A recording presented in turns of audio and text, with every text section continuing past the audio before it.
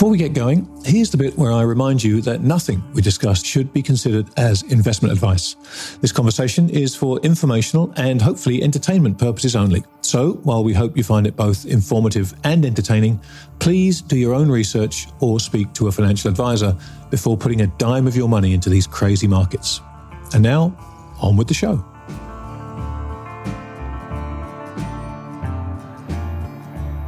Welcome, everybody, to another edition of the Grant Williams podcast. Joining me this time out is Kim and Curtin, who is a phenomenal coach. You can find out more about her at her website, The Wall Street Coach. She was on Wall Street for a considerable amount of time and then chose a different path to go down a road of coaching and helping people manage their emotions and understand just why they react to certain things a certain way. She's worked with all sorts of legends in the finance business, and she's very kindly agreed to come and talk to me about some of the things she does, some of the lessons she's learned, and some of the common problems that she's encountered in terms of investors and traders self-sabotaging. So I hope you enjoy this conversation. I absolutely revel in every second of it. So without any further ado, please enjoy my conversation with Kim and Curtin.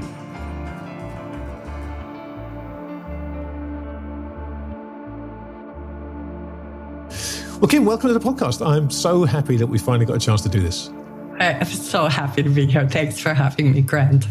Now, this is going to be a very different conversation, and it's one I've looked forward to for quite some time now, because you and I have spoken a couple of times over the last, 8 months or so, I guess. I came on your podcast and we talked about life and all kinds of fascinating things. And, we've talked about the coaching and what you do, and it's just such interesting stuff. And it feels as though this is a point in time now where there are a lot of people out there who probably don't even realize it yet, but they are going to need some help getting through what's happening now and what comes next, because we live in very different times, and I think we're about to go into even more different times. And so I think this conversation is absolutely happening at the right time. So what I want to talk about to begin with, and I have no idea where this conversation is going to go, which makes it so fascinating for me. But we're going to talk about fear, greed, and need. Fear and greed are the two things that everybody associates with stock markets and investing, and those twin imposters, to bastardize Rudyard Kipling. But there is a third one, which is need, and I've talked about this often. So if we can, let's start with need, because what you teach and what you've written about in your book and you've talked about in presentations is this idea of need. So let's begin with need, and I'll turn it over to you to explain why it's so important and what those needs are and how they factor into so many parts of what we do in this business. Yeah. Thank you, because it's one of my favorite topics to talk about. And I find that when people learn this, just as I learned it roughly 20 years ago, I found my ability to navigate life, the markets, people, volatility completely transformed. Let me also give a shout out to the man who taught me about this, Marshall Rosenberg. He is the creator of a language called nonviolent communication, also known as NVC. He is the teacher that I've had through so much study for really 25 years now. Universal needs are something that inform everybody's action. There's really nobody who isn't informed by their needs motivating them, if you will. Right. I just want to give a distinction. A lot of people identify with what they want, but they don't have the distinction for what the need is underneath it. So even with the, trifecta you spoke to before, at the end of the day, underneath fear, what is that? That would be a need for security. That would be a need for safety. That would be a need for perhaps connection. And part of what I feel our culture speaks to all the time is it speaks to our wants. And even the social media, challenge we all have, that comparing. What we're seeing with people is that they have a tendency to focus on what they want. And most people think, if I just get what I want, I'll finally have peace or equanimity. But what they discover, and what, the clients that I've worked with through the years, because they have the financial ability to potentially buy what they want, they don't find that it scratches the itch because the want isn't actually what is at hand for them. It's the need under the want that they don't seem to identify, and therefore it eludes them. Well, let's talk about those universal needs, because it's we think of things in almost concrete terms, like, food and shelter and what become basic human needs. But when we talk about the emotional component of that, the list that you have, and hopefully we can share with the listeners at this, there are all kinds of words and concepts on there that when you read them make perfect sense, but I don't think we tend to think of them as needs. Yeah, well, completely agree with you that things like air, food, rest, sleep, environment, exercise, water, those are needs. For the most part, those, probably listening to this podcast are they have secured that. We both know globally there are people who don't have really clean air or really clean water. But the challenge is there are other needs. And so here are a couple that I'll speak to that I can presume most people aren't having met. And remember, to not have them met or to not have them met enough counts as well. So right now, I think a lot of people in the West, we're not having our need for community. We're not having our need for peace and equanimity. We don't have a need right now met for harmony or a sense of security or safety or a sense of inclusion or self-expression, perhaps. This needs list is quite robust, but what happened, or acceptance, let's say, or a sense of independence or spontaneity because of the volatility of the markets. So when these needs don't get met, just those handful, like there's so many more, but just those handful, here are the feelings we have when those needs are not met. Apathy, depression, anger, frustration, sadness. Those are a natural extension of when needs are not met. When needs are met, here are the feelings we have: peace, joy, equanimity, ease. So part of what I suggest when people are first hearing about this is get a look at that basic universal needs list, which I'm happy to supply you and your listeners with. Start to identify for yourself what are those basic needs that you have that are not getting met enough, and find a way to start to make a request of yourself to become a steward, a better steward of those needs. And that could be by making a request to yourself and those around you. It's as simple as walking in at the end of, let's say, a long day to your partner, and perhaps that partner has, been doing something else challenging, and that partner just wants to talk to you about their day. You might need 15 minutes to just decompress. That would be a request. I hear you want to talk. I have a need for 10 minutes of silence. Would you be willing? That is the most magical phrase Rosenberg taught me. The phrase, would you be willing? Because it elicits choice. People like choice. We all want freedom. So learning how to make a request, even to yourself or those around you, puts you on track to start to get needs met. But it's fascinating to me going through that list of universal needs. There are things on there that, if you sit and think about them for a second, you see those words and you think, "Wow, I don't realize that was a need. I thought that was kind of a desire." I think something like, let's choose an obvious one: respect. Right? Respect is something that I grew up understanding that respect is something that you earn. It's not something you're given. But when you come to think of respect as a need, then it potentially forces change in your own behavior. Because if you need it, then to get it, you're going to have to act a certain way. It doesn't just come. You can't just.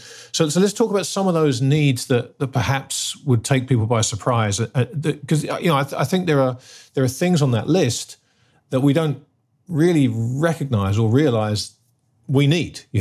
Yes, I would agree with you. Most people are shocked when they look at this list for the first time. And additionally, most people, men and women, have a tendency to think when they see that they have these needs potentially are what all humans feel, they think, oh, well, aren't I being too needy by having them? Aren't I being too needy?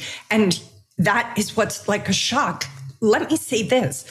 Respect, because of what I've learned through Rosenberg's work, this is the most fascinating thing to say, especially in regards to what you just said about earning respect. Rosenberg says the most dangerous word in the English language is the word deserve. Right. Because deserve means some are worthy and some are not. And only those who earn their worthiness are allowed to receive certain things. And that would play a part to that concept of somebody has to earn respect. It's an inherent birthright. We all are worthy of love and belonging. That's the phrase Brené Brown uses even in her talks, right?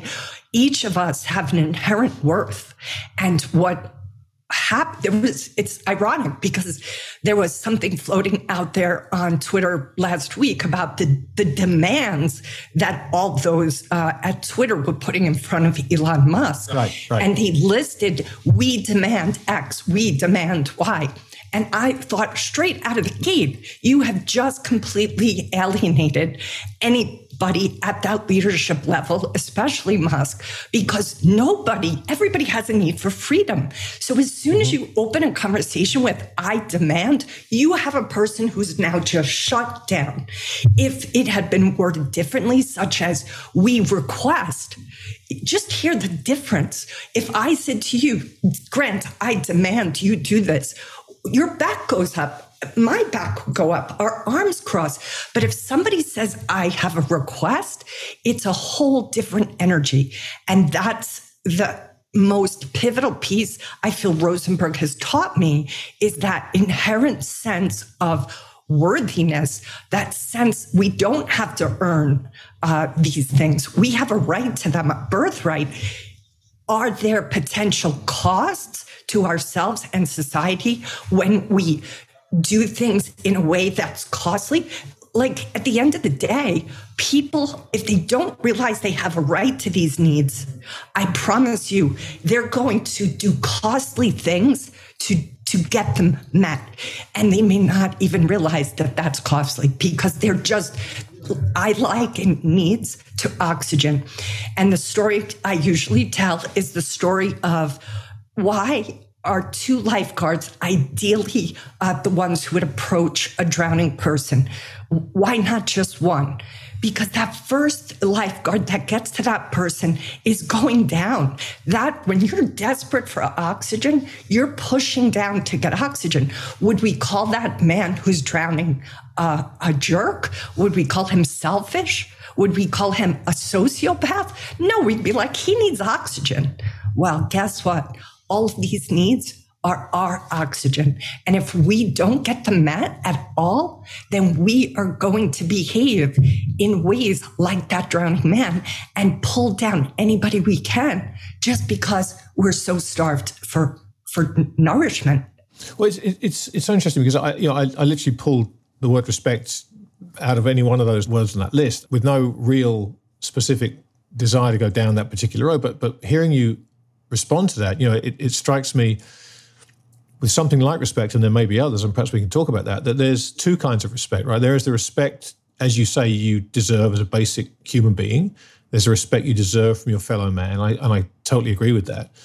But when we get into the workplace, when we get into a professional environment, or we get into investing or trading, look, the markets don't respect you, right? You're not going to get any respect from the markets. Correct. And in and amongst your peers, feel free to correct me, please. I feel that respect amongst a peer group, professional peer group, is very much earned. I look at my career and the various places along the way. So you have this kind of dichotomy of needs there. You've got a basic human need, and can we separate those feelings? Can we separate those feelings for I want to be respected as a person, but I don't feel respected as a professional? And how do we deal with the fact that the market will not only show us no respect, but will actually most times show us disrespect? Disrespect. So this is even more critical. Why, if you as an investor don't have a sense of internal respect or respect, let's say, from a small cohort of community of people,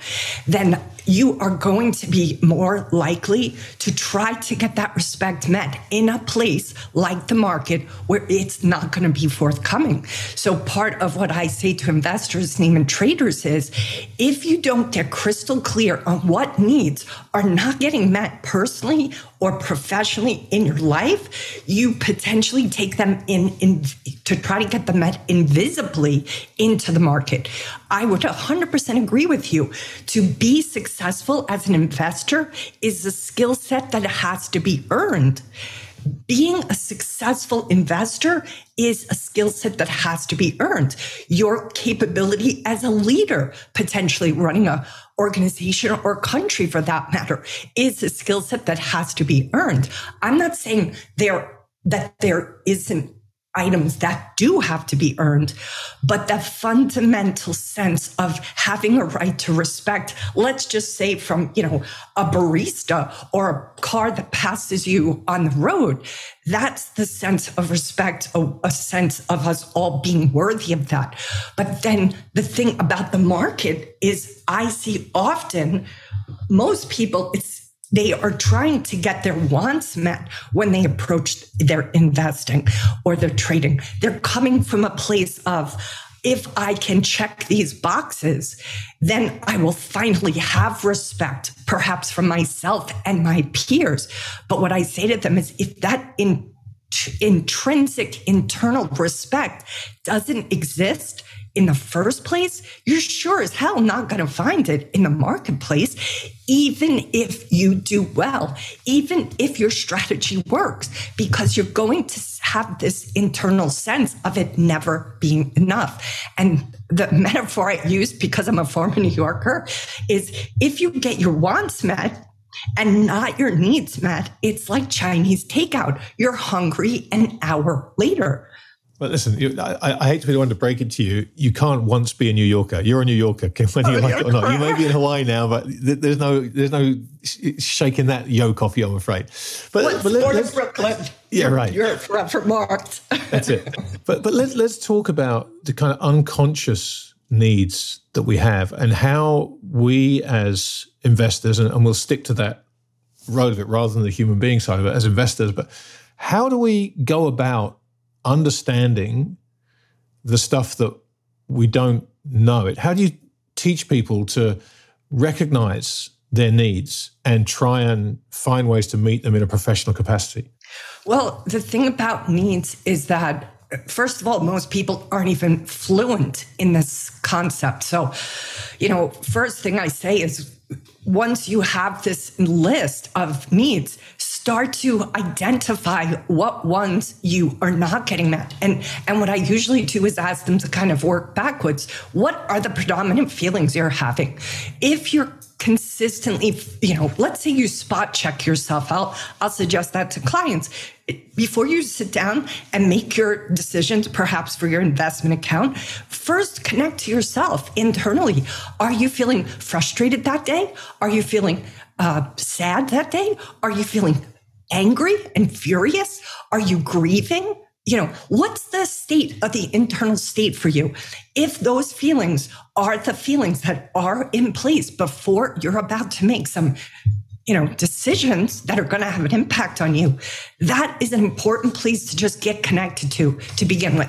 If you have those, let's say, unpleasant feelings, anger, overwhelmed, disappointed, impatient, frustrated, confused, then that's telling you, sort of like lights on the dashboard of you, that you aren't possibly at an optimal place to make some critical decisions. Just like you wouldn't take your car on a road trip if the check engine light was on for a 3-hour road trip. No, you'd probably wait until you could get the car checked. So what I'm saying to people is, if those are the predominant feelings you keep finding yourself having, then you undoubtedly do have needs that are not being met. Start to identify what those are and see if there's ways you can start to begin to get nourished by them. Perhaps it's a conversation with your close friends or a partner or a small group of people to check in with them. But you have to identify what is going on. Usually what I'll do, I have a needs list here. I'll have people just go through it and circle. What are the words that they identify they wish they had or they had more of? And then here's one example of a gal who was taking unreasonable risk in her accounts. And she had been, involved in investing and trading for over 10 years. And she was like, I don't know what's going on. I've never taken this crazy kind of risk, but it's happened for 4 months and I have to do something about it. We got into the conversation. Lo and behold, what was revealed was that she was a weekend warrior kind of person. She was somebody who did, jumped out of planes. She did really intense hikes without being belayed in. Guess what we were in the midst of? COVID. So all of her adventure stuff, warrior stuff had not happened. What we identified for her was that one of her non-negotiable needs was adventure. So she wasn't getting adventure met anymore. And guess where she was trying to get it met? Right. And once she saw that and had that light bulb, now there was a consciousness that she brought into her choices when she sat down at her desk. Oh, right. This itch isn't scratched because COVID's still going on, but I have to really watch for myself to not try to get that need for adventure met in what I'm doing with my investment accounts and my trading. She understands that the behavior is dangerous to her account. She understands it's not something she wants to do.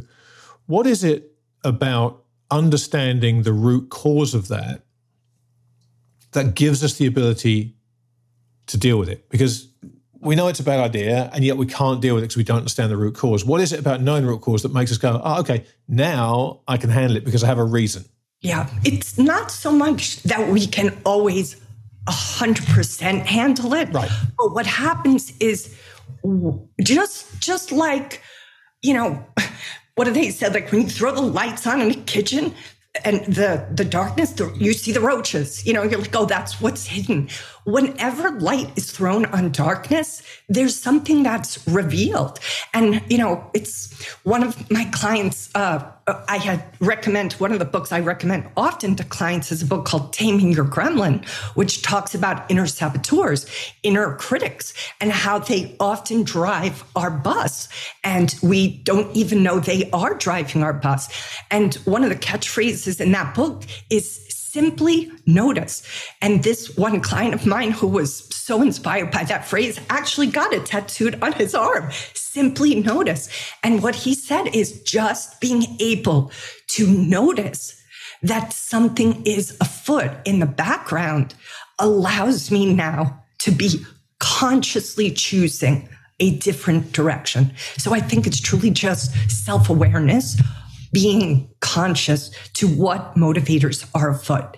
Even if you're doing something that potentially is how you numb, like we all have our ways of numbing, but even if you're beginning to want to move away from that, just identify, oh, I'm eating a donut right now because I'm stressed that, this didn't happen today. Oh, I'm having a scotch because I'm mad at so-and-so. Don't make yourself wrong. Don't go into self-judgment, but just notice I'm numbing because I am overwhelmed or angry or sad. Just admit it to yourself instead of just sugarcoating it and pretending like it's not happening. We find ourselves in positions, if you are an investor investing your own money, for example, or you're a salaried employee at a hedge fund, right? You wake up in the morning, you've got these feelings in your head and you're not sure and you're unsettled and you're not feeling right. If you're the hedge fund trader, you don't have a choice to call in sick. You've got to go and do your job no matter Absolutely. what. Yep. But on the other hand, if it's your own money, technically speaking, you could say, you know what, I'm just not going to go in the office. I'm going to sit at home. But of course, the market doesn't allow you to do that. You can remove yourself from the game, but the game goes on and you're still exposed to it because you have risk in the market. So how do we deal with that situation? A huge step would be at least expressing empathy to yourself, having compassion for yourself. Let's just say that person who wakes up in the morning, who doesn't want to have to face the day, what would it take for you to just offer yourself empathy and compassion that in spite of how you feel, in spite of what you would rather do, you're going to have to move forward. If you can give yourself some sense, this is the other thing that is across the board, I would say with all high driving, people, is they literally have no self-compassion. They have not been taught how to have empathy for themselves. They judge themselves, not only perhaps that morning are they not feeling up to it, but then they feel shitty. Is it okay to curse? Then they feel shitty for not feeling up to it. It's like, it's not bad enough that you feel like crap, but now you're making yourself feel worse because you're making yourself feel wrong for not feeling up to it. And that is also part of what frustrates me a bit about this culture. Of course, we're putting out this image on social media like that we got it all together. But, there are people crying on their bathroom tile floor with the mascara running. We're not putting that on Instagram. And yet that's happening too. So there is this kind of cultural expectation of like, if you're upset, you must not have your shit together. No, it's called, I'm just a human being who's maybe having a bad day. So could that person that morning say, wow, this sucks. I have a need for rest today. I'm not going to get it met. But perhaps this weekend, or perhaps in the next month, I'll do what I can to try to get my need for rest, or my need for community, or my need for, celebration, or a sense of security. It's not like once you understand what these needs are, you're going to be able to just get them all met instantaneously. Right. But at least being conscious of them and meeting yourself with some empathy that you're operating on an empty tank can go a long way. So where does something like imposter syndrome fit into all this? Because we all suffer from it. I know I do, I always have done. And I know very good mutual friends of ours, and particularly, Joe Admian, he and I have spent hours talking about this together. And it's something that, if anyone tells me they don't suffer from it or haven't suffered from it at some point, I'm incredibly skeptical, but I give them the benefit of the doubt. But where does something like that fit into this, and how does one deal with that particular problem, which, as I believe, is quite a widespread problem? Yeah, imposter syndrome almost derailed me writing my book, to be quite honest, because and part of what allowed me to move past that was stepping into the space of, what if I just spoke what I wanted to say without imagining or comparing myself to other writers or what other people might think of me? I think on one hand, imposter syndrome is informed by our need to survive. A lot of the way our brain is formed, it has gotten us to where we are today. We are at the top of the food chain. So that kind of negative bias has served us many times to question ourselves, to make sure we have it all figured out. So it's not like I want to make that wrong, but when it doesn't stop is where it gets dangerous. And I think the culture too, we do have this emphasis of comparing ourselves to other people. Again, probably part of what's helped us survive. But one of my spiritual teachers taught me, compare equals despair. So for me to step out of that comparison is what allowed me to step into, okay, I have this opinion. Maybe nobody will like it. Maybe people will be upset if I speak this truth, but it's mine. And I don't have another one to say. I don't have another one to share. And so as soon as I could get it took a while, it took, almost 8 months of me having a house sitting opportunity the clock tick on me. I was like, oh my God, I'm going to not get this book done because I have this writer's block, which was imposter syndrome. But then luckily, one of the most incredible writers I've ever met in my life is the one I called him. He was like in his 90s. And he just talked me out of it. And he was like, look, you have an opinion. You have a right to that opinion. Say it. And maybe nobody will like it, but it's yours and nobody can take that from you. So the concept with imposter syndrome, what I say to people is, well, what is it you're afraid of? I had to face my fears. I was afraid of being embarrassed, looking like a fool, being made fun of, maybe being disrespected. Everybody, and again, what does that all boil down to? Our needs, right? My need for respect, my need to be part of a community, my need to be seen, right? We all have a need to see and be seen, to understand and be understood. That is what I feel ultimately informs imposter syndrome, is just the human desire for those needs to be met. So again, don't make yourself wrong for it. Just recognize, oh yeah, you do have a need for respect. You do have a need to be seen. So does every human being. How can you understand that? Again, perhaps extend some compassion to yourself and then be able to step into, wow, maybe and again, it comes down to being enough. Like all of us think we aren't enough unless we either drive this car, have this degree, have a New York Times bestseller, blah, blah, blah. And yet, if we don't intuitively, internally feel that we are worthy of that love and belonging and that we can't earn it, then it's going to always be climbing that ladder, always to the top, thinking this will make me feel that way. And I have talked to people who get all those degrees, get all the cars, get all the houses, and they're up there and they're like, but I still don't have peace. What the hell? Yeah. Is it enough to try and manage these feelings, or do we have to learn to conquer them? I think about, from a personal level, I've given more speeches than I care to remember, for example, and I still look for a way to get out of it right before I go on stage to give a speech in front of a whole bunch of people. You know, I steal every single time, and I kind of hope I never lose that. But it's something that you have to manage, right? It's something, that fear is something you have to manage. And I, like I said, I don't feel I'll ever conquer it, but I'm more confident now that I can get past that stage of, you're not going to die on that. You're not going to die up there. You're going to walk off. It's going to be okay. Now push through and do it. And of course, it is. I haven't not walked off a stage yet. We'll see. But so is it enough to work out ways of managing this stuff, or do we have to set out to try and conquer these issues? I don't think we can conquer them because we're humans, human beings who are fallible, who are vulnerable, who are in a way, we have vulnerabilities. And I don't know that we have to conquer all of that. I think we need to learn how to embrace it. We need to get comfortable with the discomfort of being human. We have to get comfortable with sometimes being scared. We have to get comfortable with even, let's say, doing a talk that isn't our best. How do we walk off that stage and say, wow, that wasn't my best, but it's okay. You know, I did what I could today.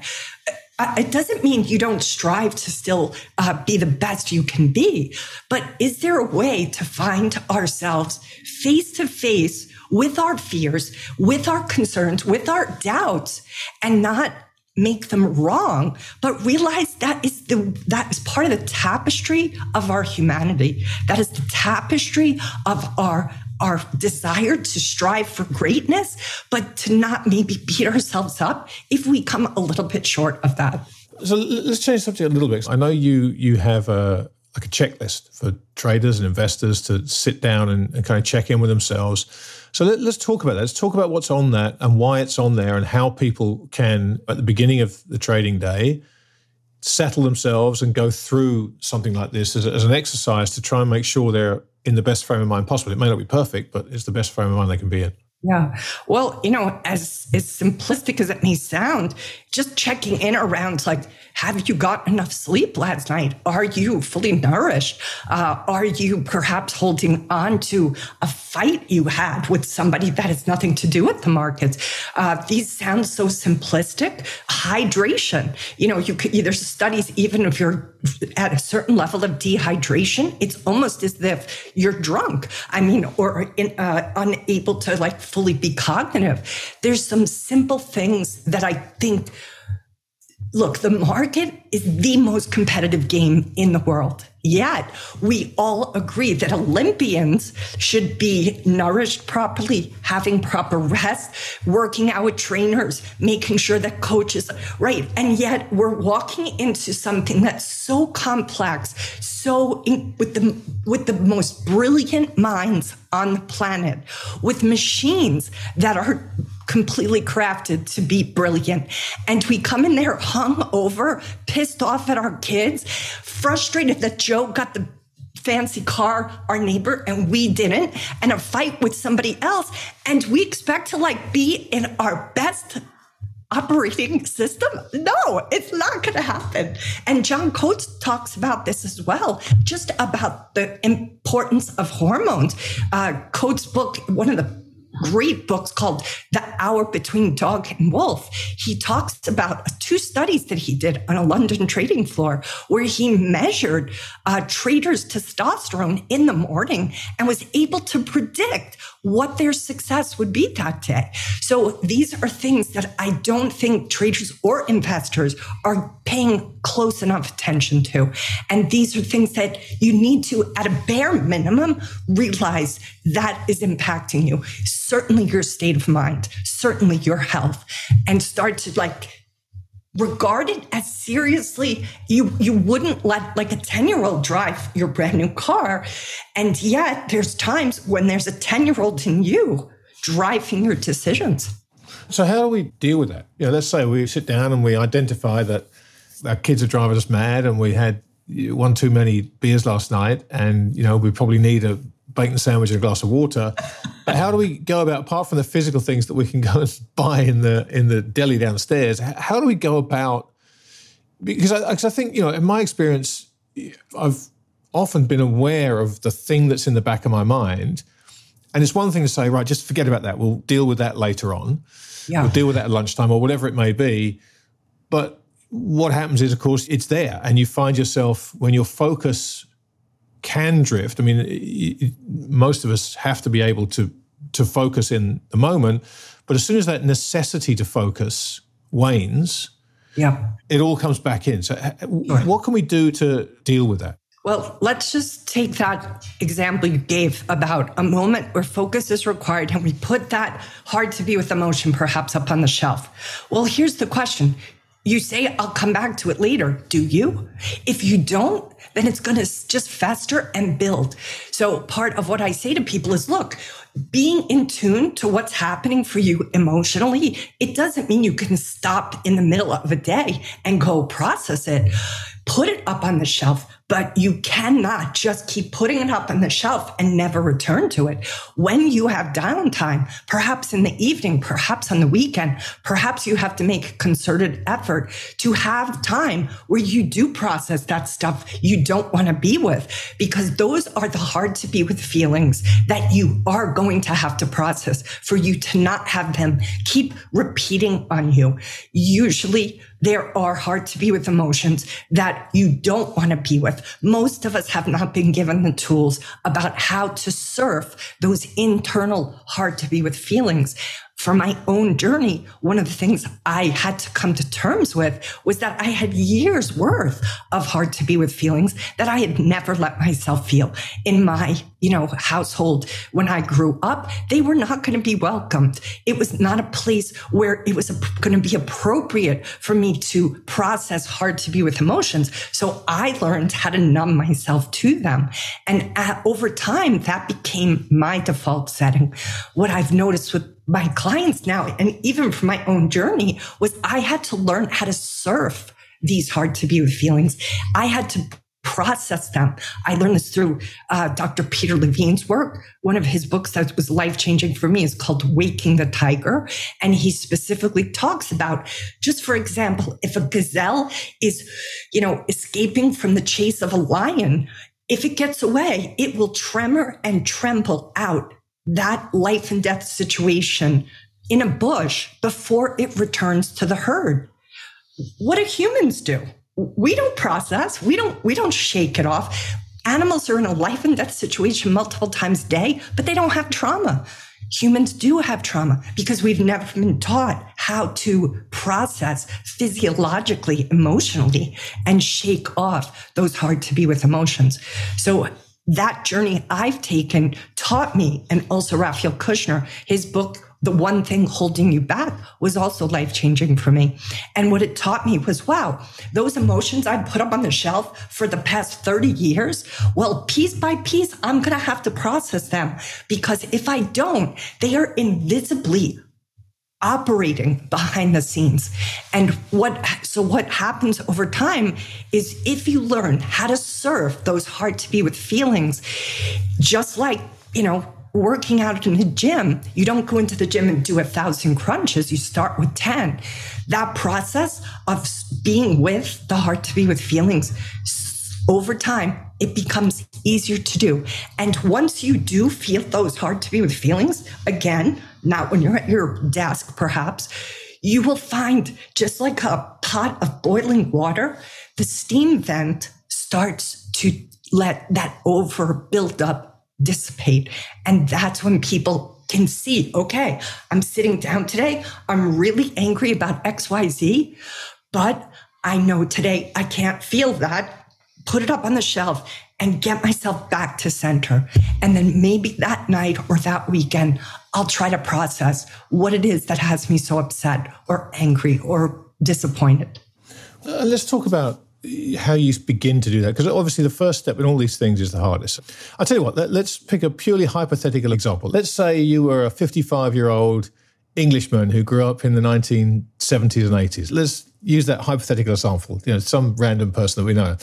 How do you go about, your hair's gone grey and you're wearing glasses now, and, you're feeling older than you probably should. But how do you make those first steps? Because it's not something you can just charge into, and I think it's been interesting to me with all the travel I've done, the people I've met all around the world, there are people and cultures that are far more predisposed to this kind of thing.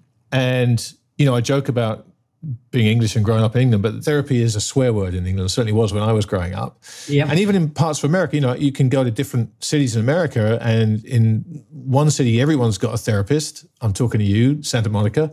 And in another city, if you go to a therapist, you're basically Tony Soprano, and nobody better find out about it. So how do you go about making those first steps in understanding, how do I take the first bite of this dead hyena I've got lying here? Yeah.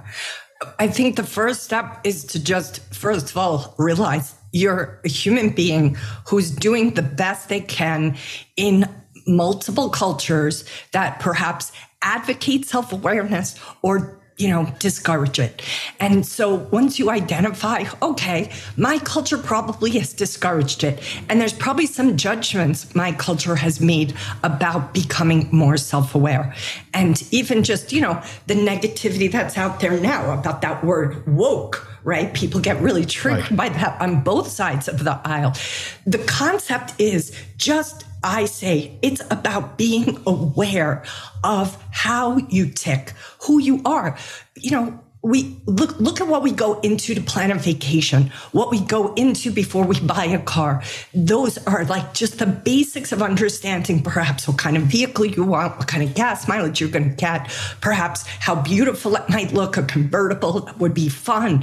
That is just bringing consciousness to a car purchase. If you're going on a vacation, what do you want to do? Sit at the beach, or do you want to be active? That is just the consciousness of what kind of holiday you're going to have. How much time do we spend at just being conscious of how we're living our life, how we're working? In the beginning of a coaching process with a client, I'll give them something called a discovery packet. And the first question is, what do you truly want? That's a big question. How many people think about that before they really dive deep into perhaps their careers or relationships? It's just that sense of we're so busy doing that a lot of us have kind of forgotten the being part. And I just have found from my own journey, I hired a coach over 20 years ago, 17 years ago. That's why I became a coach. I worked in a hedge fund. I thought, I had heard in my 20s about Joseph Campbell talking about bliss. He said, find your bliss. And I was like, what is that? I want that. I want bliss. And I looked for it for a long time and I had not been able to find it. And when I started to experience coaching for myself, because I hired a coach, I started to realize, wow, this experience, what this coach is doing for me, this feels like bliss. And because I was so committed to finding what my bliss was, I was able to get myself on that path. But I had to turn over a lot of stones. All I say to people is, look, even if it isn't bliss, are you happy doing what you're doing every day? Are you getting the majority of your needs met? And if you're not, are you willing to consider that perhaps there's some pivots, perhaps there's some shifts that you could make that could open up a vista that has previously not been available to you? It doesn't have to get all complicated and ethereal. It's just like on a day-to-day basis, do you feel fulfilled? And if you don't make yourself wrong about it. Just get curious. Just get curious about, what might be missing that you'd like to have? And that's when I would say you begin to start to get connected to what those basic needs are. And if you start to get them and you feel a little better, well, guess what? We're on the right path. Let's talk about now, because the world is changing rapidly, and it has been for a few years now. We've had COVID come along out of the clear blue sky, which has obviously shaken an awful lot of people's belief in an awful lot of things. It's changed the way we live our lives. It's wrought mental havoc on just about everybody in the entire world. I don't remember anything like this in my lifetime. So how has the reaction to all this change manifested itself from what you see in a cross-section of people you talk to? What are the big things that we need to be on the lookout for as to how these last few years have changed us? I think all of our collective need for security has not been met. We're all having to be face to face with how unstable life is, how unstable, even with all the best wise efforts, everything can go pear-shaped in a heartbeat. Just last week at 1:15 in the morning, we had a 3.9 earthquake. My whole house shook, my bed shook, and I was just like, just like that. No matter how many ducks I have in a row, that, luckily it was 3.9. So I didn't have to run out of the house. But the point is this is the world we live in now. And because of our exposure, it's hard to get away from it. So I would recommend at a minimum, be gentle with yourself with the amount of exposure. Yes, as an investor, you have to be ahead of the curve, but you also are a human being. Our ability to cognitively process information maxes out at a certain point. You're not going to do any of your accounts any service by you going to tilt. Check on yourself. If you feel like you're hitting tilt, stop scrolling. Stop checking all the time. You can't be constantly stimulated and expect yourself to get and make decisions from a place of neutrality.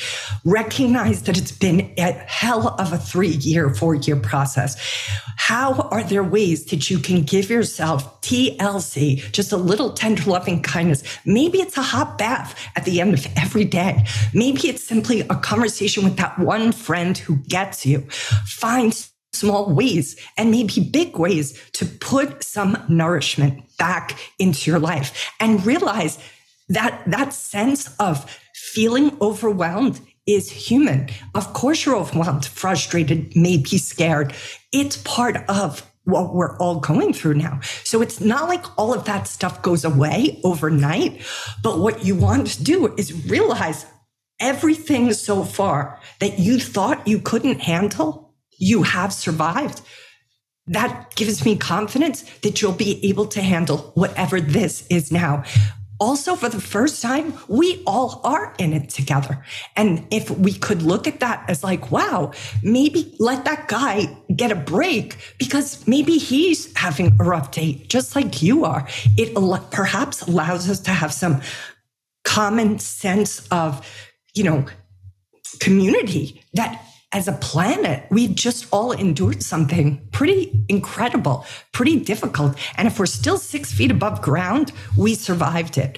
Doesn't mean it's going to be easy, but if you start to get comfortable with your own strengths and start to perhaps get yourself nourished in the ways you can, like with understanding some more of your needs, then your ability to tolerate the discomfort perhaps improves. And that's, I think right now, more than anything, we need to just give ourselves a little bit of TLC and find ways to get that little bit of nourishment so we can handle the volatility that may be here for a while. So let me ask you this then, because what's happening now, if you are an investor or a trader, and you have been for some considerable amount of time, you may have mastered all this stuff. You may be in control of your emotions. You may have your, if not all your needs met, but your understanding of them, and you know where you're deficient and you can manage those deficiencies. But the world around us is changing and the trading environment is altered. And, you know, after 40 years of being able to trade in one direction, because we've had a certain scaffolding around us, for want of a better word, that's been ripped down now, and everyone is now facing tremendous uncertainty. And the longer you've been doing this for, the bigger that uncertainty gets. You know, the harder it's going to be to adapt and change the way you function, the way you deal with things on a daily basis. If, like me, for example, you've been doing this for the best part of 40 years, it's tough to unlearn those habits. If you've been doing it for a year, I guess you just go, oh, it's different now, fine. So how should we go about managing the personal side of changing circumstance that in many cases can completely wipe out everything you've learned? Yeah. Change is really hard, especially when you've been practicing something for 40 years. And it's going to take you more than 5 minutes to adapt. And if you've been in the market for 40 years, you know damn well that the only certainty is that uncertainty. So if that's something you've already learned just because the market constantly forces you to learn that, then here it is again. Oh, it's another up-leveling. It's another request for you to take all that you thought you knew and pause it and be open. Be open with that curiosity. It's understandable to initially have panic. It's understandable to initially be operating out of fear, but that is never a place that leads us down the right path. If you can allow those emotions to process through, find a way to discharge them, journal it out, talk to another colleague who's perhaps in the same situation, then find your way back to a place of neutrality and start to look at that big picture. This is also just something in coaching that we constantly try to suggest to people. You're in the weeds. And in a lot of ways, being in the weeds really allows you to see things up close and personal. But there are times when you need to step big, all the way up to the big picture, all the way to the top of that mountain, just like the generals did in a war. They had to look over the landscape. They had to start to find a way to come into neutrality, to see what is happening from the big picture.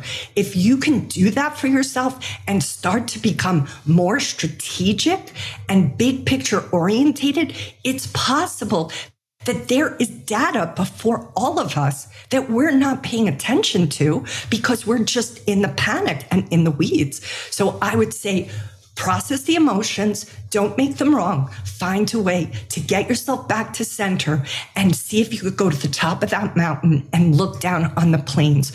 What is here that perhaps you've missed because you're in a panic? What is here that perhaps has shown up in the past, even if it was different, that you could potentially learn from? That's what I would say. There have been so many corrections. I get this is a different sort of one, but history is rife with things crumbling and things being rebuilt. Lean into perhaps history, lean into perhaps your own. If you've been in this market for 40 years, you have a deep intuitive knowing. Have you listened to that? Have you been paying attention to that? Or are you just being filled with all the negativity? And there is something to be said. Appreciative inquiry is something I find fascinating, which is a technique that's used when going into an organization or with individuals to start to focus on what is working, to start to put your eyes on what does work. Are you collecting those? It is easy to be negative. It is our bias to be negative as human beings. Have you started to spend time on what does work, on what has helped you in the past, or perhaps what people have done in the past when there's great volatility? See if you can't find all of the things of what you could do instead of only focusing on what you shouldn't do or can't do anymore. You used a word there a couple of times. I'm so used to hearing now, and that's centered. And, it's something that I hear an awful lot. People say, I felt the need to get centered, or I was centered. Or can you describe to people what centered means and what it feels like? Because it's a concept. I think we all kind of get the concept of vaguely what it means. But what does that feel like, and what should we be looking for to try and find that feeling of centeredness? Yeah, I would say centeredness ultimately is a place of grounded neutrality, not being pulled, back and forth by the fears, the worries, or even the excitements and, being excited about an opportunity. I have found that lives sort of in the middle of those two extremes of emotions. And, because I'm such an advocate of surfing your internal emotions, I knew at some point I was going to have to take real surf lessons, like out on the ocean, because I use the metaphor so much. So I was like, I use this metaphor so much, I better get myself on a real surfboard and see if I'm accurate with this use of this metaphor. And one of the things that I noticed in my surf lessons and the surfing experience that I had was that if you are at all not in that present moment on the board, you fall off. If you are like, oh, wow, I just survived that wave back there. I'm so proud of myself. That was so cool. Boom, you fall into the ocean. If you're on the board and you're thinking too much about what's coming up down ahead and you're so future focused and not in the now, boom, you fall off the board. So there is this moment on a surfboard where it forces you to be just in this moment. And that is all any of us have. There is no future. There is no past. It's just the constant sense of now. Infrequently do we find ourselves in this moment. We're either living in the future or the past, and that doesn't exist. It's all made up, so to speak, right? So how do we get ourselves to this moment? You always have what you need and have always had what you need in the crises you've lived through. But in this moment, we think, oh, what's going to happen if this happens? Well, guess what? You'll figure it out when you get there. I'm not telling you not to have some plans, but are you living in this moment, or are you constantly in the future? And another spiritual teacher of mine has a great phrase. God, I hope I can remember it, but he says, fear is false evidence appearing real. And I really love that. So I think at the end of the day, that centeredness is coming back to yourself, coming back to a place within you that in spite of all the upheaval you have already endured, in spite of all the pain and trauma you have endured, because we've all endured our version of it, you have somehow continued. And that is the internal lighthouse that we each can hold on to. The storms come, they can throw us off, criticisms can come, judgments can come from ourselves or other people.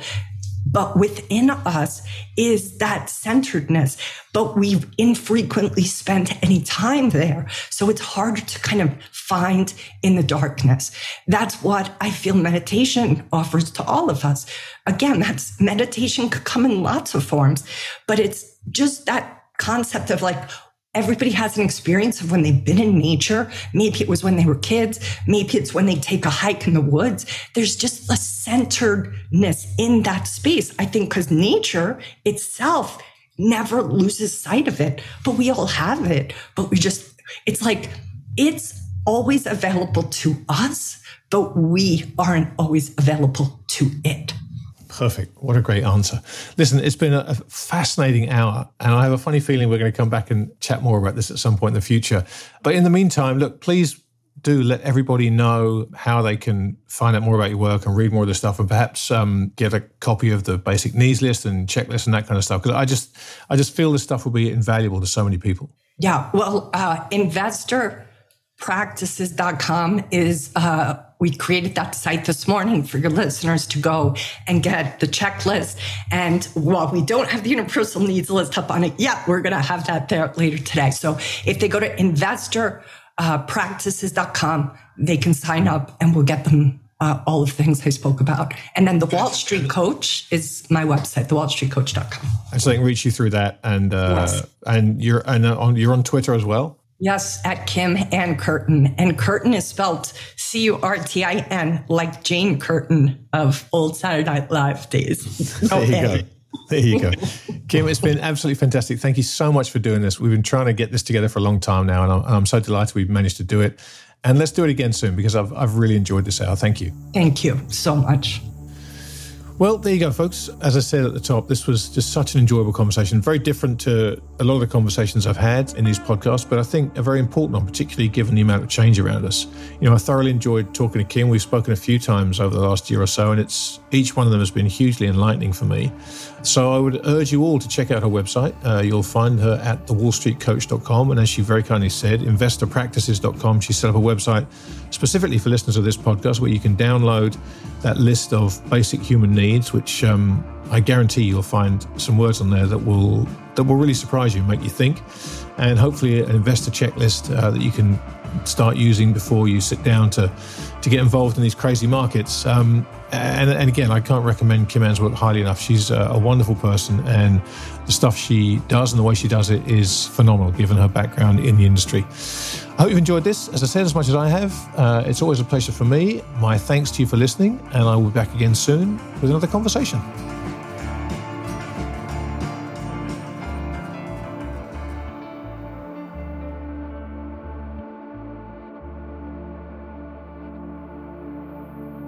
Nothing we discussed should be considered as investment advice. This conversation is for informational and hopefully entertainment purposes only. So, while we hope you find it both informative and entertaining, please do your own research or speak to a financial advisor before putting a dime of your money into these crazy markets.